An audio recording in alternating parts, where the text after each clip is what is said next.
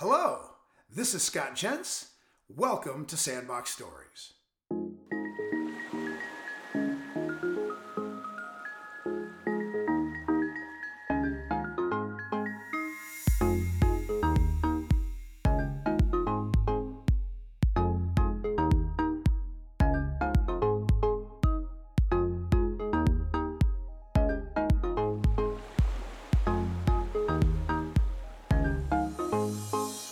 Hello, welcome to the Sandbox Story, which is an interview with Dr. Justin Bosson.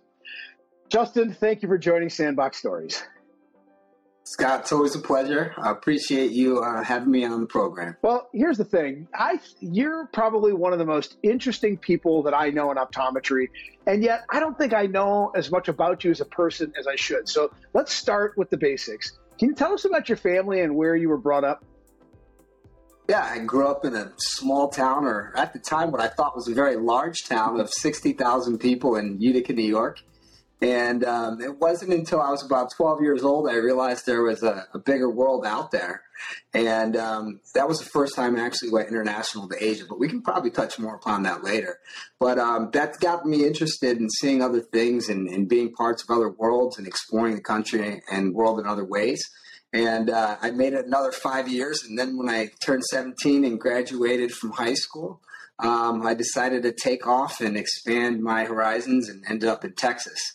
But briefly, though, my knowledge of travel was from my dad, who was in the engineering corps for the Air Force. Although he was civilian, he worked as an engineer for the Air Force, working on radar installations, and he set those up all over the world.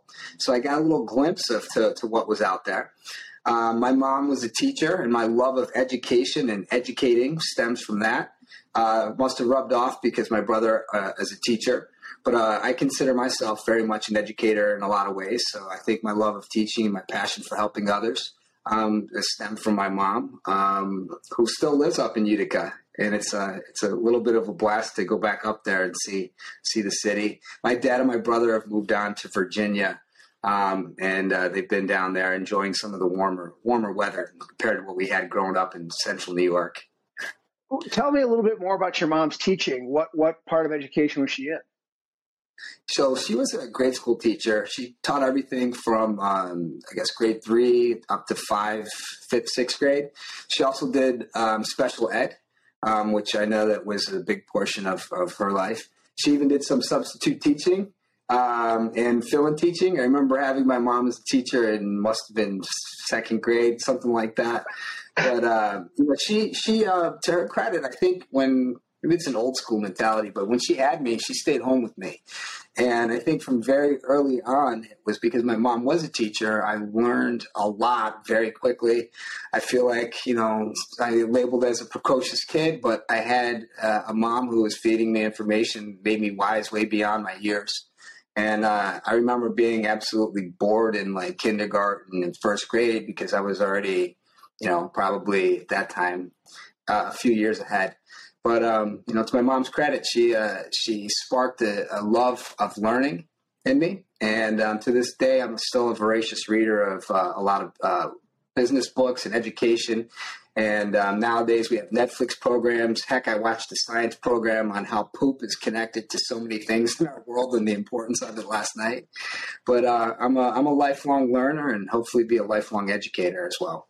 So it makes me think of something. When your mom is your fill-in teacher, that has to be a really odd event. Is it a little bit like a kid going to mom or dad for an eye exam? What was it like?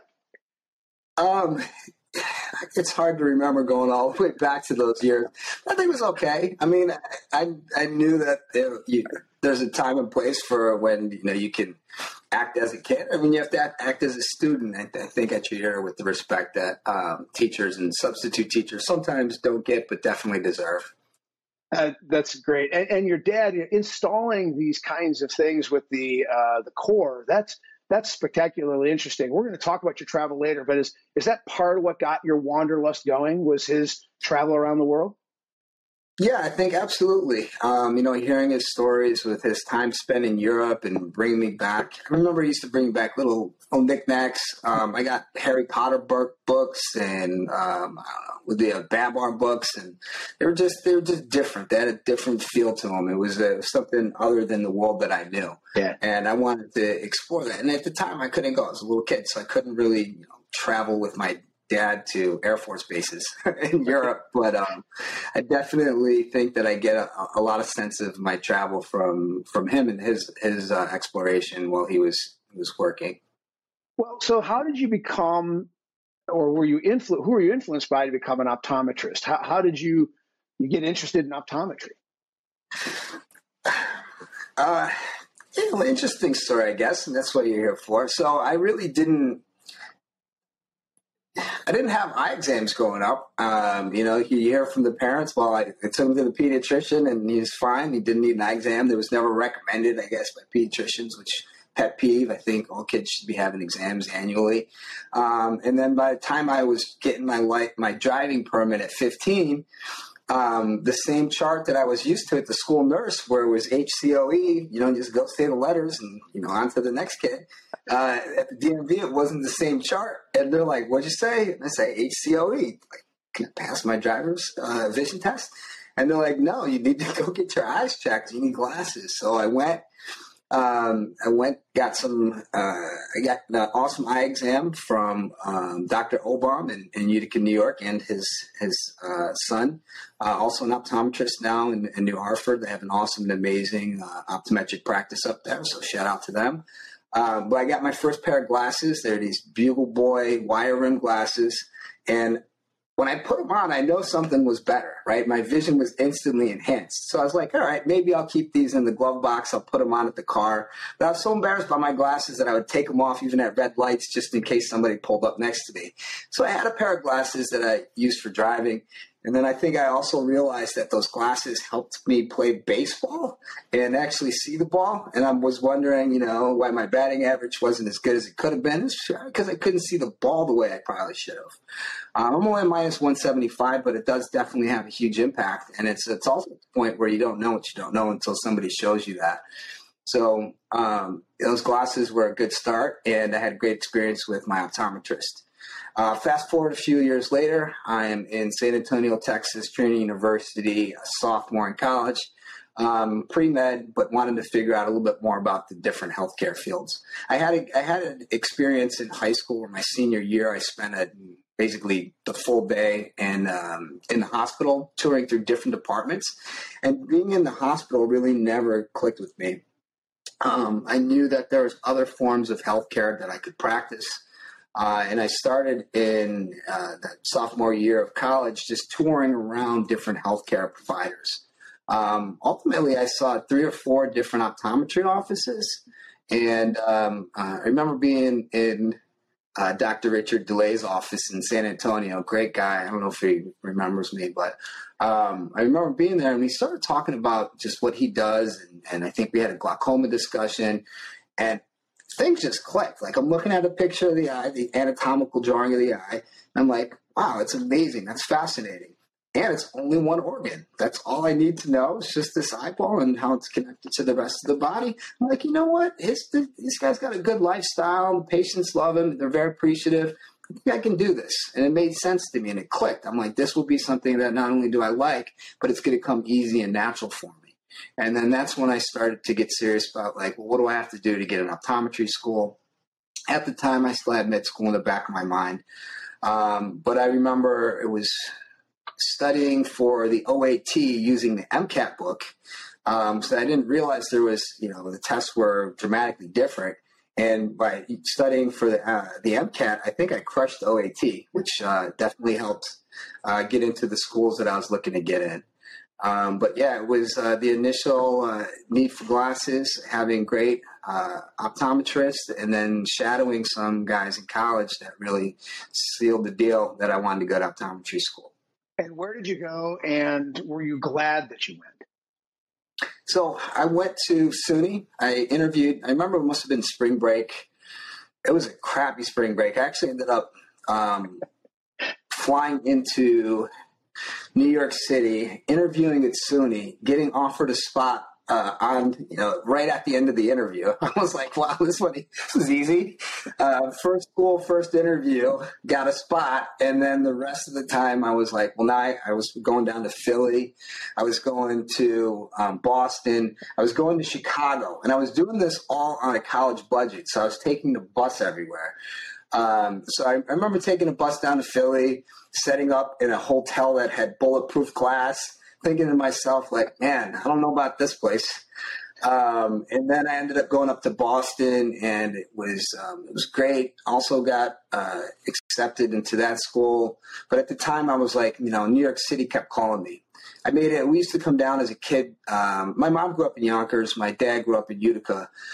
We used to come down to New York City pretty frequently, and we definitely came down to a lot of Thanksgiving Day parades. And there's something about the city that was calling me back. But I think what sealed the deal is I took a bus to Chicago from Utica. And it's supposed to be, if you drive, you can make it in, 12 hours or something like that. Or the bus would have been 18. It ended up being 32 hours on a bus in a blizzard in March. And I remember being so cold in Chicago and walking from the L to the school. I think I got to the school and they said, would you like a tour? I said, no, I'm good. I just want to report back that I'm not going to interview for here. Although I appreciate you, don't waste your time on me. This is not for me.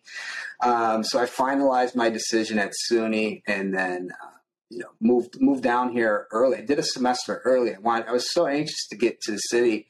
I moved down here a semester early and started my career here in August of 2000. So going back over a couple decades, I've been in New York City already, and I've lived in New York City longer than I've lived anywhere else in my life. So it feels like it's home. I love the optometry school story. That is fantastic. Well, you've been in New York City for a long time, and you have established a really cool clinic called Park Slope Eye. And you have definitely carved out a niche in our industry as a progressive-minded OD, not only to your clinic, but to the business of eye care. So let's talk about the business of optometry for a second. What is the patient experience at Park Slope Eye like? Well, very early on, I knew that the patient experience that most people had when they went to a healthcare provider wasn't always enjoyable. I said, well, why can't we make it an experience that people look forward to going to? And it was some simple things that I took note in my own life and some things that I learned along the way. I remember going to the dentist in New York City, and I was a few minutes late. Like, New York, we don't mind if you're 10, 15 minutes late. There's a subway, there's traffic, there's this and that. But I really tried to get there on time, so I was hustling a little bit. I was running. I get there, and you walk into this dentist who was highly rated, and I knew that user reviews were going to be important at this point too, because I saw how in my own life I was starting to be more selective of the places that I was choosing to, and I used the reviews to rate. So this place was highly rated for the patient care. The patient experience that I had, not so much. So I get there, I'm running. I'm still about 10 minutes late, but I at least made an effort to run the last few blocks from the train. So it's a summer day. It's hot. It's 90 degrees. I'm sweating. I walk in. All I want is a little glass of water. Even one of those little bubble towers. I'm not looking for a fancy drink bar. I just want a little bubble tower of water, the water cooler. Nothing. So I go up to the front desk, which is these two panes of glass that are, slammed together, and they open it up and they shove a clipboard in there. And I'm like, can I have a glass of water? She's like, we don't have any water. I'm looking back. I'm like, you're a dentist. I know you got those little Dixie cups. You can squirt some water in. I would like a glass of water, please. And they're like, sorry that, we're not able to help with that. Fill out this information and we'll be right with you. And it was at that point, I'm like, well, what kind of crappy experience is that? Like, why can't we make this experience better? So we always want to emphasize that our office provides top-notch care, but we also want to make sure that the experience, heck, even in pandemic times, was something that was geared towards the pleasantries of the patient experience. And it may be something as simple as offering somebody a beverage or a drink, right? They take it next level, and you can have your snack bars, and you can have We have art in we're an art gallery for the local community. So you start to do and you elevate things. Then you start tailoring the patient experience. Are there things that we can do? What do people hate when they go to the optometrist?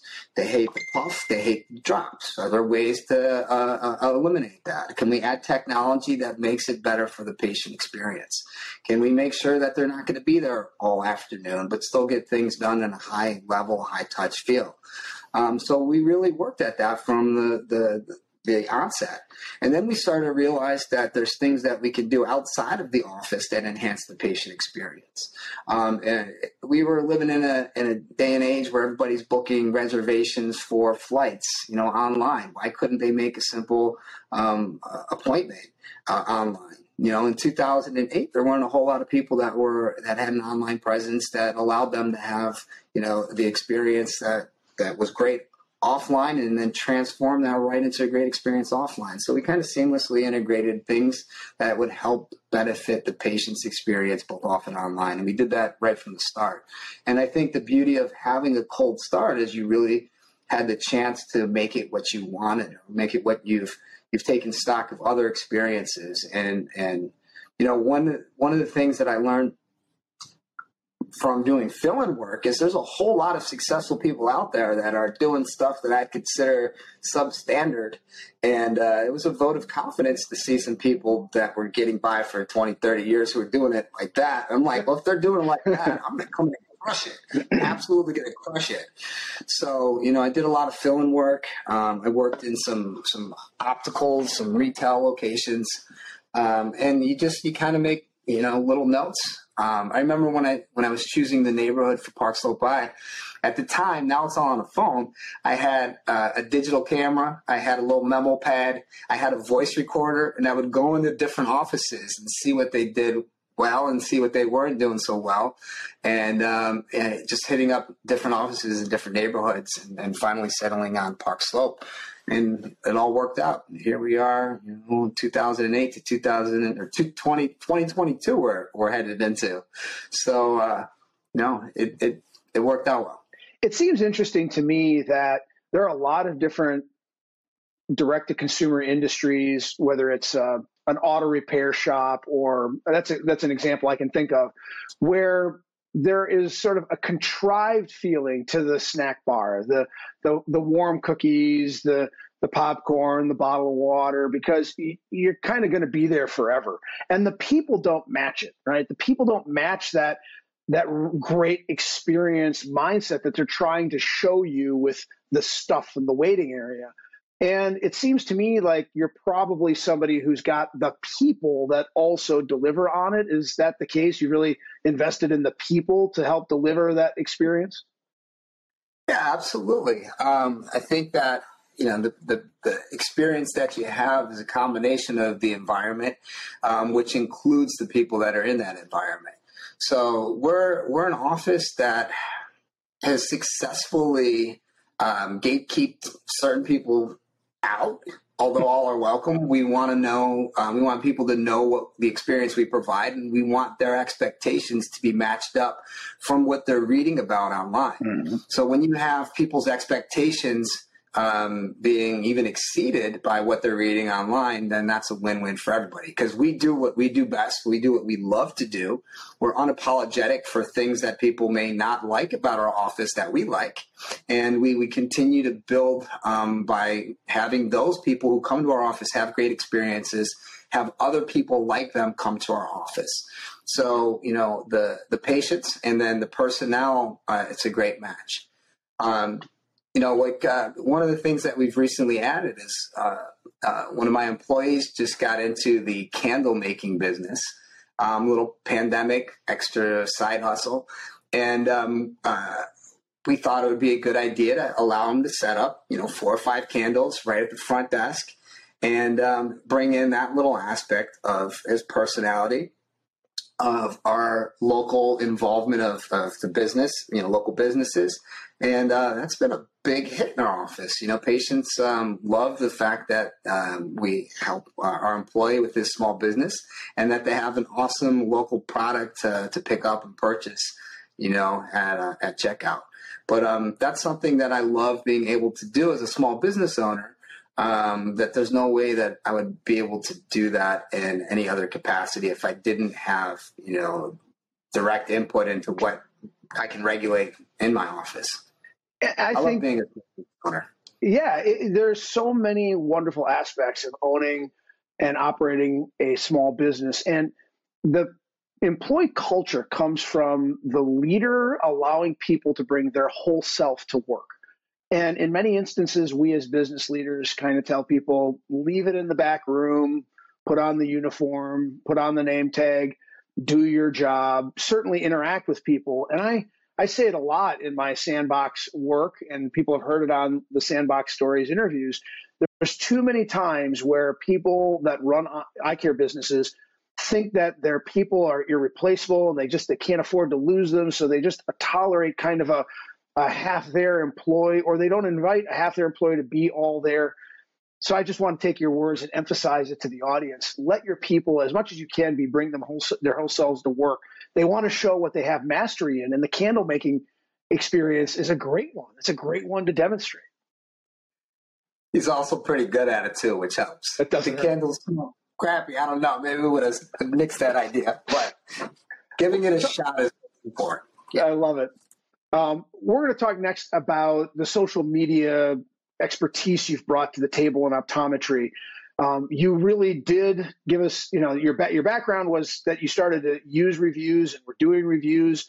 Now that it's everywhere, it's as impactful in Fargo, North Dakota, as it is in New York City. But I know that folks in more rural areas might not even believe that their patients are looking there, but they are. And so I want to start with this. You've really sort of driven optometrists to be very direct with their intentions and with their interactions with patients on social media. Do you still suggest optometrists engage actively in social media, particularly where ratings are involved? I think social media was the foundation of our success. Going back to the early, roots of social media was when I was working in a large regional optical. I graduated and I took, the job that paid the most because I was tired of being broke and bummy in New York City. So I wanted to have some cash in pocket to enjoy New York City. So I took that job at a large regional chain, and it's the typical schlock optical situation. I got 15 minutes to see a patient without the aid of advanced technology. So what am I really getting done? I'm getting a refraction, which was the emphasis of the importance because they wanted to sell eyewear product, glasses and contact. So it put an emphasis on refraction. It was detect and refer. And oftentimes I didn't even have the ability to answer patients' questions. So I said, well, is there a way for me to help provide answers to patients' questions outside of the 15-minute window that I was given? So I started doing a couple of things. I developed a patient blog that was educational based. And I said, well, I explained this on one of my latest blog posts. I want you to go to this website and you can read up about what's going on. And here's my business card, which I had my email put on the company's business cards. And they said, this is how you contact me. Okay. I thought it was great. I thought it was amazing. So now patients who didn't get the time that I could have in the exam room had a way to read up and then contact me with any questions, comments, or concerns. So it was that extra touch point that was that took the bar from here and elevated it to here. So now they felt like this doc really cares about me. He wasn't there just to sell glasses or whatever. So I did that. I was doing that for about 3 years. The numbers in the offices were awesome. The exams were up. The schedule was booked out. We took an office that was doing X amount of dollars. Now it's doing XX, maybe even XXX amount of dollars. So I thought it was good for everybody. I thought it was good for the patients. I thought it was good for the office. I thought it was good for me too. And I got a call from the CEO of the company. He said he wanted to set up a lunch. I'm like, wow, they're really paying attention. This is great. He wants to. I've I shook his hand at the company Christmas or holiday party, whatever. And I'm like, wow, this is awesome. He's like, you can pick the place. We got a lot to talk about. I'm thinking like, I'm going to get some kind of accolades, an award. Maybe I'll be the first optometrist to have a bronze statue for, doing so well. So we got to this lunch and didn't go as planned. So he was telling me that the way that I was bonding with patients, he had a big concern with. He was like, we have people come for the 2 for $99 special, not because Dr. Bazan's providing a great patient experience. And he certainly didn't want any social media presence. The blog itself, my email was just absolutely insane and crazy to him. And he just wasn't having any other way. He gave me an ultimatum. He's like, the blog comes down or you got to go. And then, and he's a busy guy, and I understand busy guys have to take phone calls, but he took a phone call like as I was in mid-sentence, and he gives me like one of these, and I gave him basically one of these, and I left. Right? I just walked out from the table, got up from the table and left. Went back to the office, cleared out the rest of the day with my patients, and it was about 5 o'clock. This was in a corporate building, so we were really busy up until probably about then. And like the rent-a-cop mall security comes to the office with a cardboard box saying that I was no longer able to be on the premises because I was terminated. And that was like the first time I feel like a physical kick to the chest without getting kicked to the chest took the win from out from me. So I thought on the day that I was going to get a pat on the back, I actually got a kick in the ass. But it was a kick in the ass to motivate me to say that if I could build this business. And let me be clear, I was very thankful that I did also develop at the time a hunger for a sense of business, because when I was in school, I learned how to be an optometrist and go through the protocols and detect and treat. And then when I was an employee, I learned how to carry out those duties in a way without anybody overseeing me, and I had autonomy of care in a confined space. They had reins on me. But I also had a chance to work with some amazing people that I learned managerial skills. I saw how the HR department worked. I saw the marketing, the good and the bad side of marketing. I learned about merchandising. I learned about profit and loss. I learned a lot about the business just being immersed in it and having a sponge-like mind for that stuff. So I'm thankful for the opportunity that I had there. And I'm also thankful for the opportunity that I didn't get golden handcuffed or stuck in that, right? So I know some people that have ultimately been in an environment now that they're probably sick of, but they kind of feel a little bit trapped with the golden handcuffs.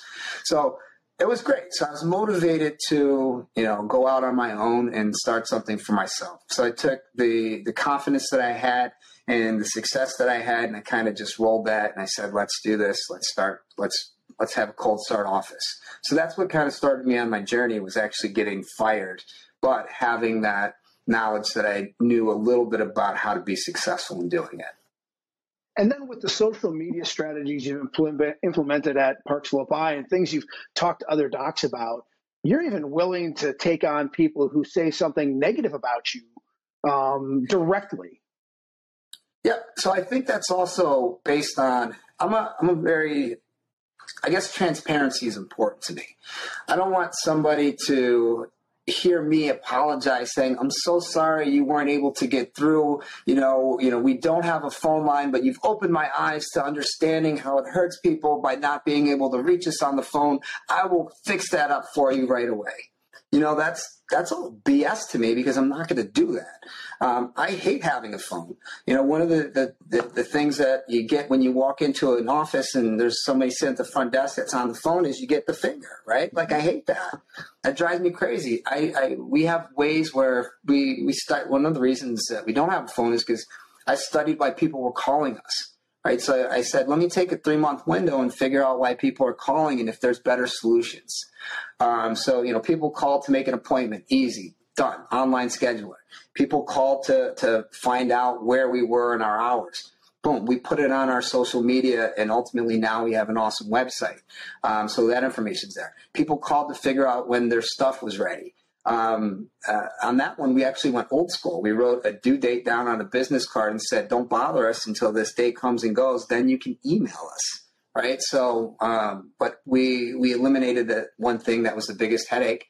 But if somebody has a problem with that, they didn't do their research. They came to the office not knowing how we conduct our business, and it wasn't a good match. So I'm not apologizing for that. Now, the tone that I take is also me and my personality in my environment. So it's me being real.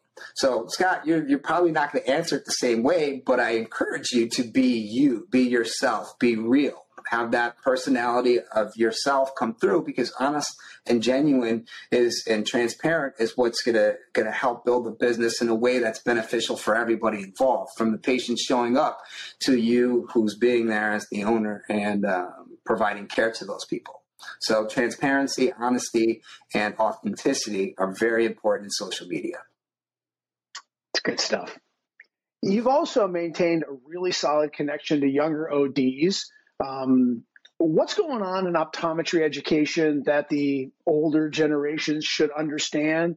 Because of your connection, I think you have a pretty good feel for what they are feeling and thinking early in their career. Yeah, honestly, one of the proudest things that the biggest sense of pride that I feel now is that we're able to help the younger generation come up and be a resource for them for the questions that they have, and provide guidance. I didn't have those resources available to me, but I did have awesome and amazing mentors in the industry. They're still there. They still exist, and they're great. But having a group of peers who are going through similar circumstances together and figuring out new and creative and modern solutions to some of the issues that even somebody who now I'm more of a seasoned practitioner might have a different view on, but putting together these groups of young, awesome, amazing ODs, and then having little mentors like myself and you thrown in the mix has been just incredible experience to see how it's built. I knew there was a true need for it when New York took off like crazy. So Doctors John Wynn and Kurt Kupke started New York, and I was quickly brought into the mix. And then expanding from New York, seeing how quickly and how big it became was like, wow, if we could do it in New York, there's got to be a need for it in other places. So we expanded into Jersey, into Northern Virginia, Maryland, into Florida, into Colorado. California is huge. Texas is huge. We have thousands and thousands of young ODs now part of this network. And it's just incredible to see this camaraderie and the sense of group learning, and all taking this plane that we're currently on. Some of us are here, wherever. But it's just the overall elevation of everyone involved has been spectacular to see. And it's based both online.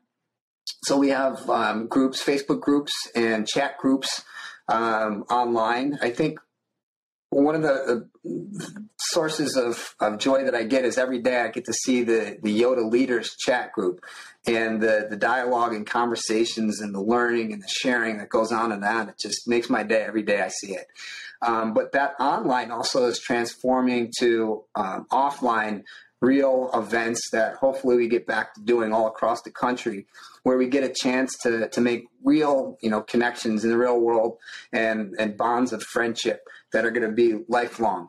And it's just been a wonderful thing to see. There wasn't anything like it. I know a few groups have tried to put together the Young OD group, and there's some other variations out there. But the Young OD of America's group with its local chapters has been just fantastic. If a young OD is watching and wanted to become part of that group, how do they find it? So it's Young ODs of America on Instagram, and then they'll give you some links. Young ODs of America on Facebook. Facebook has your local chapters all bookmarked out too. And then I'm not hard to find. If you can't find me, I'm not practicing what I preach. Got it. Let's play a game. Let's look ahead to 2022. In 60 seconds or less, let's answer a few questions. Should an OD do a practice remodel investment or a new piece of equipment investment? Depends on the practice, but both would be ideal. The dilemma that I have, just to put it in my own optics, my lease is up in 2023. So do I want to do a remodel in 2023 if I don't know if I'm going to be in that space? So, there's some things that you can do superficially, but in my particular case, is there a piece of equipment that's going to enhance either the patient experience, my diagnostic, or treatment capabilities? And if I can get something that does all three of those things, then it's definitely going to be added to the office. The current pieces of equipment that would be aligned with those for me would be something along the lines of myopia management or dry eye. Those would be two pieces of equipment that I'm looking at. Okay. So should an OD in a single practice think about finding another OD or three in their area and forming a business group together? Or should they think more seriously about selling to private equity? It's funny, if they made that business group, it'd probably be bought by private equity even faster. So everything's a roll-up for a roll-up in this industry right now.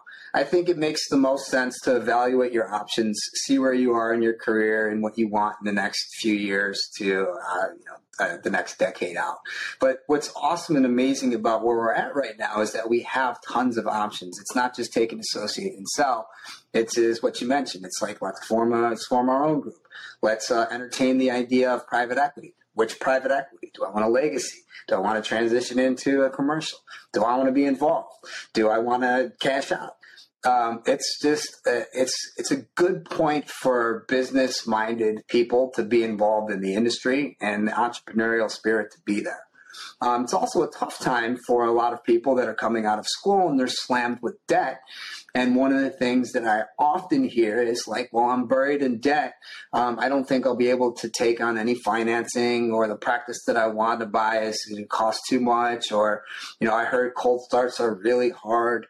There's a lot of uncertainty for the graduating class and the young class. So if there's any guys out there that, may have opportunities for young ODs, pass them on to me. I got people all over who may be just a little bit too shy or not exposed to the right types of knowledge when it pertains to this, but we can definitely help everybody be successful and do what they ultimately enjoy doing and are passionate about doing.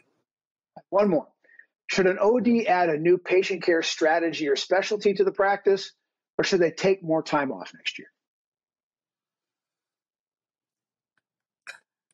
Both. The answer is always going to be both. So you've got to be able to understand that you are a person who needs to experience the world, and it's not necessarily a bad thing for you to take vacations. It blows my mind that people wear it as a badge of honor. I haven't taken more than a week off in 30 years. And I'm like, that's freaking crazy to me.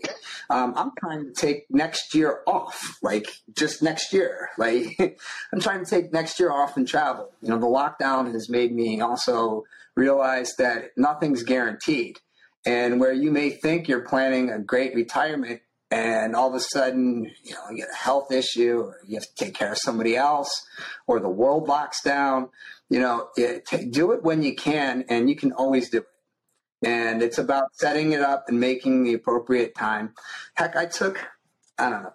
It's everybody has different situations, and I get it, but I'm a firm believer, if there's a will, there's a way in making it happen, and everybody needs time away from that office to experience the world in different ways.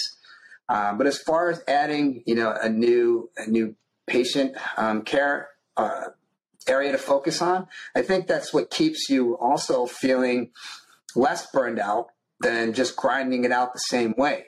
It invigorates, it re-energizes, it gives you a new source to put your passion into learning these things, right? And it's not, there's so many to choose from right now.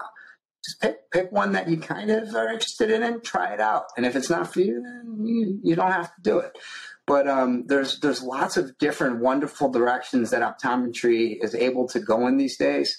And I think that exploring them is going to lead to better satisfaction with your profession, Your optometric journey is going to go in a different direction, and you'll enjoy the ride. And you said earlier you love to travel. What's the most interesting travel story you have, and where are you going to travel next year? Yeah.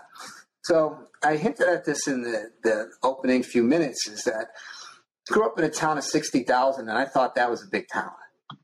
Utica, New York, it's the third or fourth largest city in New York State. So I'm thinking like, wow, I'm growing up in the big leagues here. I was very lucky that I had some close family members spend time living in Tokyo. And I think I was 11 or 12. This was before, I guess this was 89 or 90. So it's not like the internet was around and I could jump wherever and watch travel videos. And, I didn't know crap about, Japan. Very limited education.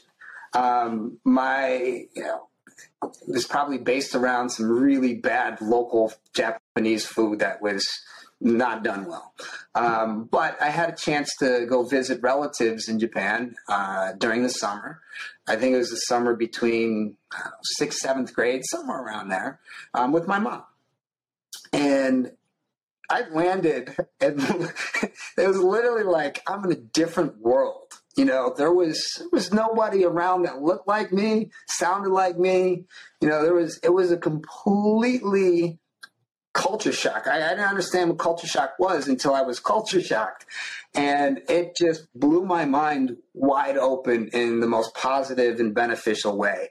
It was the point where you realize when people say there's another world out there, there's another world out there. And it just cracked the shell of what I thought I knew in the world. And it just kind of awoken the desire to experience everything that's out there. Because, life is short and we don't have enough time in this world to do even the things we like to do, let alone the things that are out there for us to do.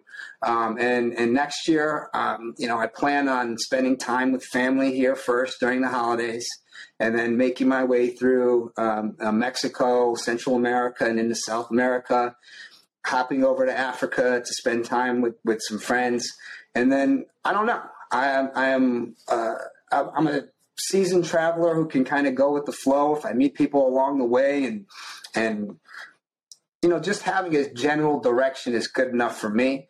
I don't need to plan this out anything more than I have the time and ability to do it, and I'm going to get it done. That's a great thing. I can't wait to. Things could change, and then next year I may be like doing something else. But right now the plan is to experience more of the world and spend time outside of New York City and away from the office. I can't wait to hear your travel stories. One last question. I'll shoot some travel videos. I think I want to experiment with that. Sandbox Stories, be happy to present them to whatever audience we can achieve. Awesome. One last question. What's the best advice you ever received? Just say yes. When you're given an opportunity, just say yes. Especially if you're working with people such as yourself. Scott, when you come to me with anything that you need, you're like, I'm thinking of this, and I'm like, great, let's do it. Tell me about it later. I'm busy. And then, that's how it goes. But, when you have people that are when you start to recognize that you have the ability to create your own world and bring people in and cultivate relationships and you're great at this. When those people and yourself collaborate together, there's always great things that happen. And if you're given the opportunity, just say yes and figure out the rest of it later. But the second you start closing doors on relationships or opportunities, you kind of fizzle out. But the more you say yes, the more it builds and the more paths you're taking down. And that's the true journey of life, is going down as many paths as you can find and are presented to you. My friend, it's been a sincere pleasure to get to know you in my career, and I'm glad for our friendship. And today, thank you for sharing your stories with this audience. Much appreciated. Thank you for taking the time to do this interview, and I can't wait to see you. You the same. I hope that comes very soon. And for our audience, thanks as always for attending. And until my next Sandbox Story, be great at all you do.